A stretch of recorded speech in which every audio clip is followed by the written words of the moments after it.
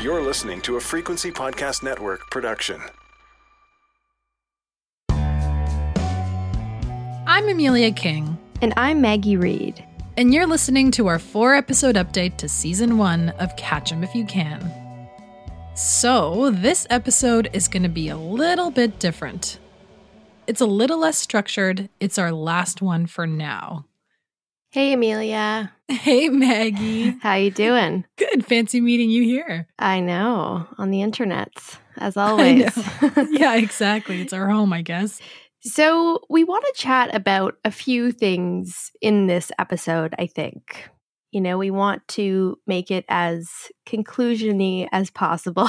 As can be in this case, exactly. As can be. Obviously, we don't have the conclusion we necessarily want, but we do want to start maybe with some updates to the case since our last episode. Do you want to take us through those? Yeah, for sure. Okay, so last episode, what happened? Obviously, we heard that March left rehab and never came back.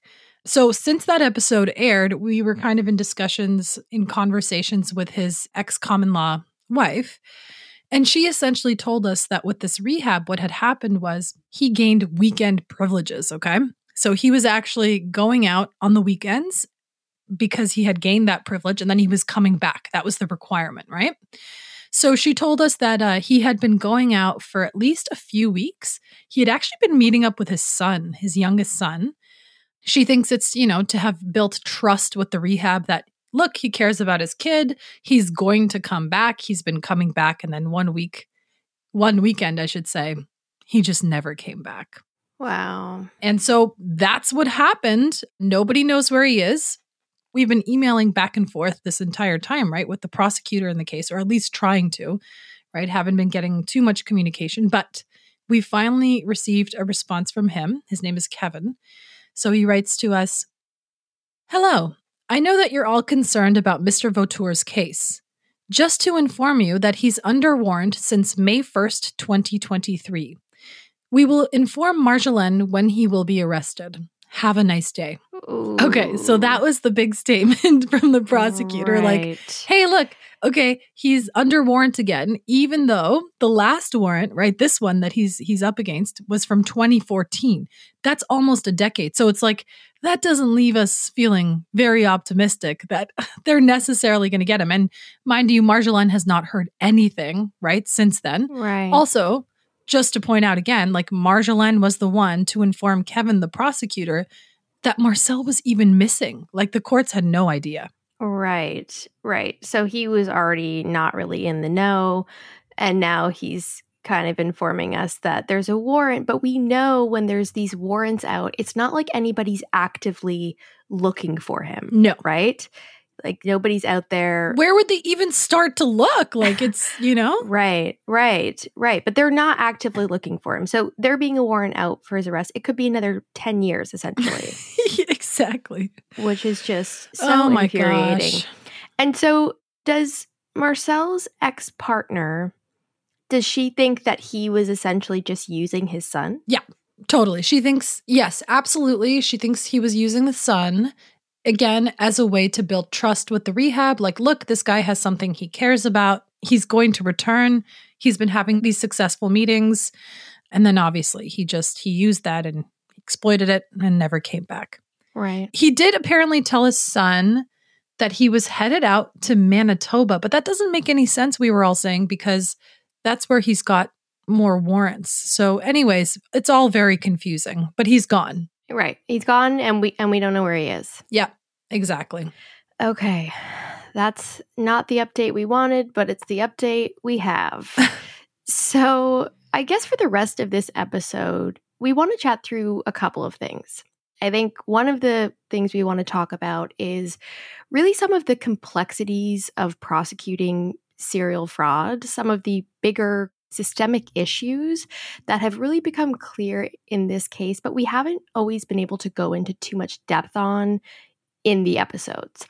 So I think we want to talk about that a little bit. We also want to chat about some possible changes to the justice system that could maybe improve things to better prosecute serial fraud. And then also just talk about some of our own reflections on the case and on the podcast. And then, of course, some of you are also probably wondering, what's next? So here to help us unpack some of this is Jordan Heath Rawlings, host of The Big Story, which is another show on the Frequency Podcast Network. Hello, Jordan. Hello. Thanks for having me. Yeah, you're welcome. We're so glad you're here to help us debrief. Where do you want to start? I want to start with an overview of this kind of fraud in Canada. You've obviously spent a lot of time on Marcel's case, but he's not the only serial fraudster out there. So, Amelia, just tell me about the extent of it. What kind of scale are we talking about here? Okay, so last time we chatted, Jordan, we were really focused on romance fraud, right? We kind of talked about the scope and scale of general fraud in Canada. But actually, since launching the show, it's risen majorly. The Canadian Anti-Fraud Centre received reports totaling nearly $530 million of losses from fraud in 2022, and that represents nearly a 40% increase over the historic $380 million in losses in 2021. Wow. And we obviously have to keep in mind that only 5 to 10% of cases are ever actually reported, so that number is so much bigger.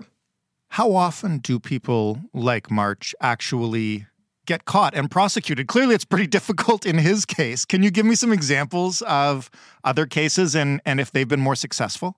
Oh, this is such a great question. And I think for me personally, I'm speaking for Maggie as well, I think this was one of the most shocking takeaways from this journey that we've been on. But no, this is not an isolated case, not even in terms of the outcomes. Here are just a couple of examples that demonstrate how tough this is, okay? That was really shocking to us. Okay, so here's one example. There's this woman named Jane Elizabeth Moore of Alberta. She's been pegged the Queen of Cons by her victims. And this is from one of her most recent schemes from 2020. She essentially told people, okay, that she was in line to inherit over $36 million from the late Doc Seaman, who was the previous owner of the Calgary Flames. Right. And she claimed she was this big hockey heiress, okay? And just like March, in these fantastical tales, her history of fraud dates back nearly 2 decades. And just like March, she goes by, a whole bunch of different aliases. She's faked cancer. She faked a disease that makes your eyes and ears bleed. We learned through a bit of digging that she actually used needles to poke her eyes and nose and ears. Anyways, this is all very shocking, fantastical stuff.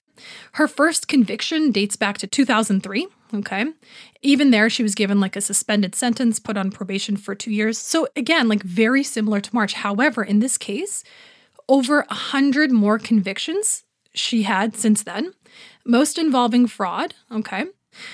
She was initially charged with 399 counts of theft and of fraud for more than $350,000. She pleaded guilty, okay, to just one charge, and the judge accepted the plea. And because of credit for time served, she was actually able to walk away from the courthouse that day without spending any more time in jail. And then she was on probation for 9 months. And then she was ordered to pay back $40,000. But anyways, okay, similarities to March here, right? Depth and breadth of the fraud, business fraud, medical fraud, impersonation, romance fraud, defrauding close family, the persistence of this type of behavior, right? The pattern, but all similarly amounting to a slap on the wrist, right? In terms of sentencing.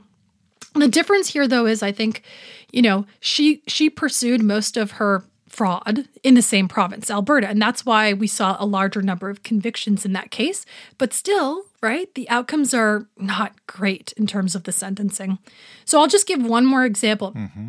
And this is the 2020 case of Sean Rutenberg, all right? So just again, in his latest scheme, he married a woman. He stole over $500,000 from her, stole her entire life savings, promised he would make good investments for her, similarly to what we heard March doing, right? Especially in the Marjolaine case that he's now being pursued for. But instead, he bought himself a BMW and paid off his gambling debts. His ex-wife found out about his real identity about 18 months into the relationship, reported it to police, and, that's kind of how this all transpired. So essentially, Similar to the Marchand hockey heiress case, this guy also has a criminal history dating back decades. You know, he impersonated his prominent psychiatrist brother. He stole $1.8 million, frauded others close to him as well. Really extensive patterned history of this type of fraud. Okay, so he was found guilty. And again, the judge in this case wanted to make an example of him, right? To signal to fraudsters like, hey, we're getting tough on this. And even with that, he still only received 6 years. And remember, again, the max sentence you can receive for fraud over $5,000 is 14 years. And this is considered a very, very harsh sentence. So for me, that's really the part that's shocking, right? I think for us, Pink Moon and the ladies, right, Jody, Kim, and Andrea, I think we were all hoping that March would receive the max 14 years that you can get. But as just these two examples show, and you know, based on what Andrew told us in that previous episode, it's totally unlikely that he's going to get anything close to that. Why are these cases so hard to pursue and prosecute? What makes them different from, you know, tax fraud, securities fraud? Oh, that's a really, really great question. Maggie, do you want to talk a little bit about that? Yeah, I mean, I think there's a couple of factors here. I think serial fraud's really hard. Romance fraud, more specifically, is really difficult to pursue because there's a lot of difficulty in proving intent, right? This is a criminal charge. It has to be established beyond a reasonable doubt that this person intentionally deceived the, alleged victim for, financial gain. And that can be really, really hard to actually prove in court. Mm-hmm. And I think because of this difficulty, a lot of prosecutors just kind of walk away from these cases. And as we heard with the prosecutor in Jody's case who, decided not to pursue the charges, he said to her specifically, like, I believe that he did these things you're accusing him of. He said that point blank, but it's not in the public interest to pursue these charges. They feel it's going to be too difficult or too costly, not worth the amount of court resources to pursue this case. And also prosecutors, they probably want a win, right? They don't want to be pursuing these cases for smaller sums of money that they might not win. And so this is a really, really difficult thing to get people to take seriously and actually, spend the resources and the time to go after these people. So one part is the, difficulty proving intent and the amount of evidence they have to mount. And this is true even when victims actually compile their own evidence and become, detectives in their own cases. I think another difficulty is that oftentimes the victims just kind of give up. We already know that fraud is really underreported. A lot of times victims go to report these crimes and they're kind of told that they're never going to get justice. And the police and the prosecutors are certainly not seeking these cases out. You have to be a very vocal person who's pushing for action on your case. As we've seen with the ladies from our podcast, they've been pushing and still been facing barriers. So if you're not doing that kind of pushing, you're probably going to get nowhere, basically, with these cases. So I think that there's a lot of challenges on the side of, resources, willingness, and then also taking these cases seriously, especially in romance fraud. We actually see a lot of similarities. We've been talking a lot, Amelia and I, about the similarities with sexual assault cases. I was just about to say that. Yeah, it sounds a lot like unsubstantiated or, he said, she said, et cetera, et cetera. It does. And even what we hear from the victims, right? So picture you're someone that's just had romance fraud. Like you've been in a relationship with someone for 5-6 months. You find out they've taken money and you thought you were in love and you are completely kind of shattered. You go into the police department and what happens? You're not really taken seriously. You're basically told this is going to be difficult to prove. You're kind of asking what you did, right? There's a lot of blaming the victim that happens here. To the point where when victims go forward to report these cases, they feel violated, they feel re-traumatized almost because they feel like, oh, something wrong happened. I can go to the police and report this. And then they don't get any feeling of you are on my side, you are going to take this seriously, and that I have any hope of justice. And so we really do see a lot of similarities between those cases and a lot of victim blaming, which is quite frankly why we wanted to kind of look at this case in the first place. I want to ask one more thing about that because there's a term you used in a recent episode called rape by deception. And since we're talking about the small boundary between romance fraud and sexual assault, explain what that is, how it works, and if we'll ever see it in Canada. Yeah. So rape by deception is kind of what it sounds like. It's also sometimes referred to as rape by fraud. And essentially, it's this legal concept where, when two people engage in a seemingly consensual sexual act, the difference when it comes to rape by deception is that one person deceived the other person to make that sexual activity possible, right? And the important point here, when you are considering what this means in a legal framework, is that the deception involved in getting this person to engage in sexual activity is deemed to negate the consent, right? Mm-hmm. So, for example, if I'm someone who only consented to a sexual act because you told me you were this person and you lied, left, right, and center to work your way into my heart, even though it looks like I consented, right? And I did willingly consent, I would have never consented had I actually, known who you were. And this is a really different kind of understanding of, if you look at kind of modern, sexual assault laws, it's usually considered to be sex that is not consented to. There's a little bit of a gray area here, right? I mean, when someone lies to get money from someone, there's a word for it. It's theft. It's fraud, right? When they lie to have sex with someone, what do we call it? Mm-hmm. And so in Canada, rape by deception doesn't formally exist, but there is some legal precedent that is related, including something that was upheld from the Supreme Court last year. So there's something that's called stealthing. Have you heard of this? Yes, it's removing the condom, right? It's removing the condom. It is, yeah. And so there was a unanimous decision from the Supreme Court of Canada, the top court, that ruled that stealthing, so the act of either pretending to use a condom or removing one during sex without the partner's consent, can actually violate the grounds for consensual sex. So even though you consented, you didn't consent to that, right? And this kind of does plant the seeds for understanding consent differently than just, okay, yes or no, right? As you would see in these kind of romance fraud cases. Okay, well, yes, you did consent to this. There was no physical coercion, right? But at the same time, when someone is frauded out of money, like for example, okay, so Jordan, if I ask you to invest in my shady snake oil business and I'm like, we're going to make a lot of money, right? And I say, give me 50 grand. And you say, okay, I trust you. This, the financial plan is sound. I take your 50K. And it turns out it was all a sham. Well, you willingly gave me money in that context. So you consented. Mm-hmm. However, it was under false pretenses. So in our legal system, we have mechanisms for negating consent in that context because you were lied to. So why can that not apply to sex? And I think for us, and Jody was pushing for this in her case, and why we think this is such a promising potential framework is that it's a lot more serious. And I mean, it should be serious because I don't think people understand how, and I don't even fully understand how it feels to be violated at that level, not only financially in terms of your, emotional relationship, but physically letting someone like that into your bedroom. These women feel so incredibly violated and we need to take it seriously. And maybe if we were taking it more seriously, there would be more of a deterrent for people like Marcel.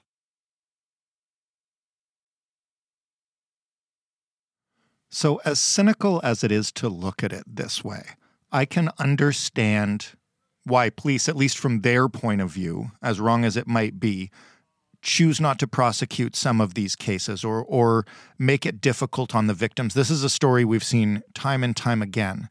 But once we get to the court stage, and in particular the conviction stage, why do these people only tend to get slaps on the wrist then? Especially given, everything you've outlined about how difficult it is to prove, you would think that once you've got someone in a courtroom dead to rights, that would be the time to send a message. Why not?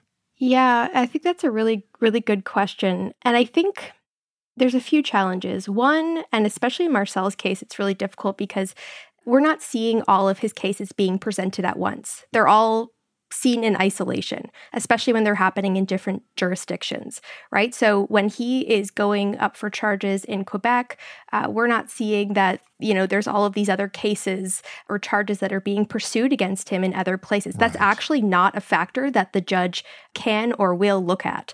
So we're not even looking at any of those potential charges. They might look at his past convictions, but right now, someone like Marcel, his past successful conviction was from over 20 years ago, right? Mm-hmm. And so when he's coming in and saying, listen, I have addiction problems, I've changed, I'm turning my life around, that can be kind of a believable story for someone, maybe.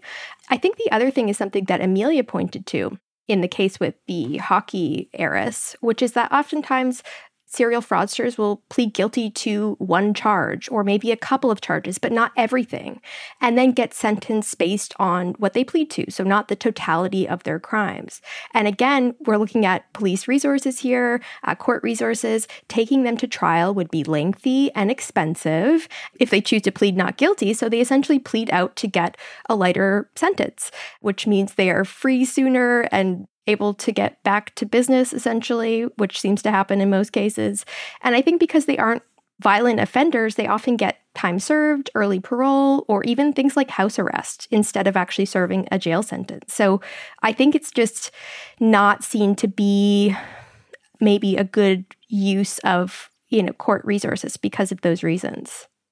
To jump in too, we have to remember that the max sentence for fraud over $5,000 is just 14 years. And they rarely ever, we haven't seen from our digging a case where somebody actually got the maximum term. And this is what happened with Marcel in Quebec, right? In Marjoleine's case is lack of a will by the prosecution to factor in past convictions and all the alleged crimes and just focus on the one in front of them and listen to pleas about turning my life around, getting addiction help, etc.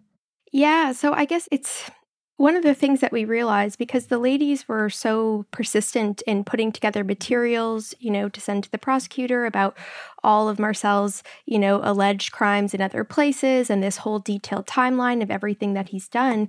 But when we talked to a lawyer who kind of gave us more context about how this actually works, none of that is being factored in to Marcel's case. Any of his alleged conduct. So there's something called relevant conduct in the US where some of that would be taken into consideration in, his current sentencing, but it's not in Canada. There's no relevant conduct. They're only looking at past convictions.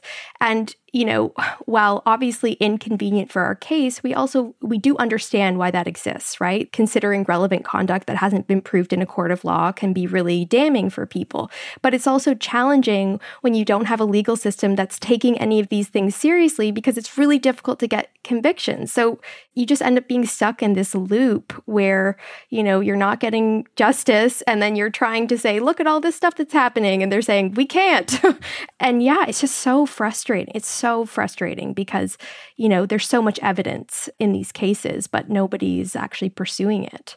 Is there one thing that could maybe not fix all this, but could make it significantly better? Like if you could change something about the way our justice system deals with this kind of stuff, specifically, what would it be?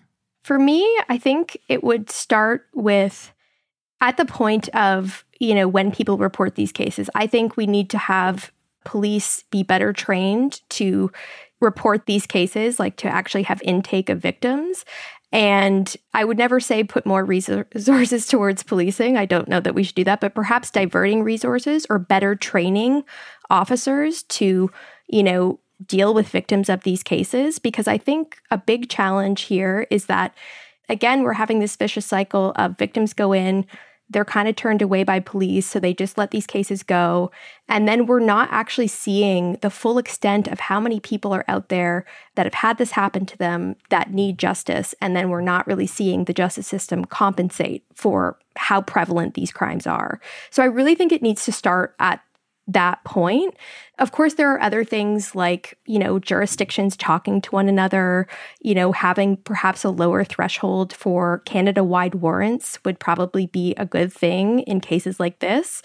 But I really, really do think it starts at the point of the victims coming forward and how they're treated and whether they are taken seriously, because it really sets the tone for what happens next. So last question for both of you then. Do you guys, now that it's all over, I know Marcel is not currently in custody, but now that this season of the podcast is over, what are you going to take away with you from the making of this that you would like people to understand a little better? You want to go first, Maggie? I've been talking a lot. I think you go first. All right. Yeah. I think for me, the biggest realization is he's going to keep doing this. He's going to keep doing this. And like we've been, like, Maggie has been talking about, you and Jordan, you've been talking about, like, the system can be made better, but there needs to be like a will to fix it. I think that's what I'm taking. It's like a very sober realization. I didn't think I imagined it to have gone this way. I think I thought he would get 14 years. Yeah. Yeah. What about you, Maggie? Yeah, I mean, just to kind of to tag on to that, I think we came into this doing this investigation not liking this narrative of blaming the victim. We didn't realize that it was going to open this whole can of worms to, how the justice system handles these cases. But I want to say we came into this looking at the way, other true crime shows, particularly portraying romance fraud, the entertainment was really how dumb the women are, right? So the audience can kind of feel detached from the victim because they feel like it's a situation they would never see themselves in. And when we came into this, we wanted to flip the script on that, because even if you think you could never be in that situation, and even if that's true, why are we blaming the victims rather than focusing on the perpetrators? These women feel violated, traumatized. It has an ongoing, lasting impact on their lives, their relationships, their ability to trust. And so I'm kind of taking away that I just feel like proud that we were able to tell this story and hopefully change some people's minds about victims of this crime. And, I hope that we can just also expose some of the malfunctions of the criminal justice system. Maggie, Amelia, thank you both for chatting with me about this, and also for all the work you guys have done on this case. Thanks so much, Jordan. Thanks, Jordan. All right, listeners, thank you. Thank you so much for coming on this incredibly wild ride. It's been a twisty, turny tale that none of us really could have predicted. But this isn't going to be the last you're hearing from us. No, this is not the last you'll hear from us on this case. I mean, we're definitely going to keep following it. We'll give you updates as we have them. But we're also planning our next season. We've got a new case that we've been digging into, and it's a juicy one. So buckle up.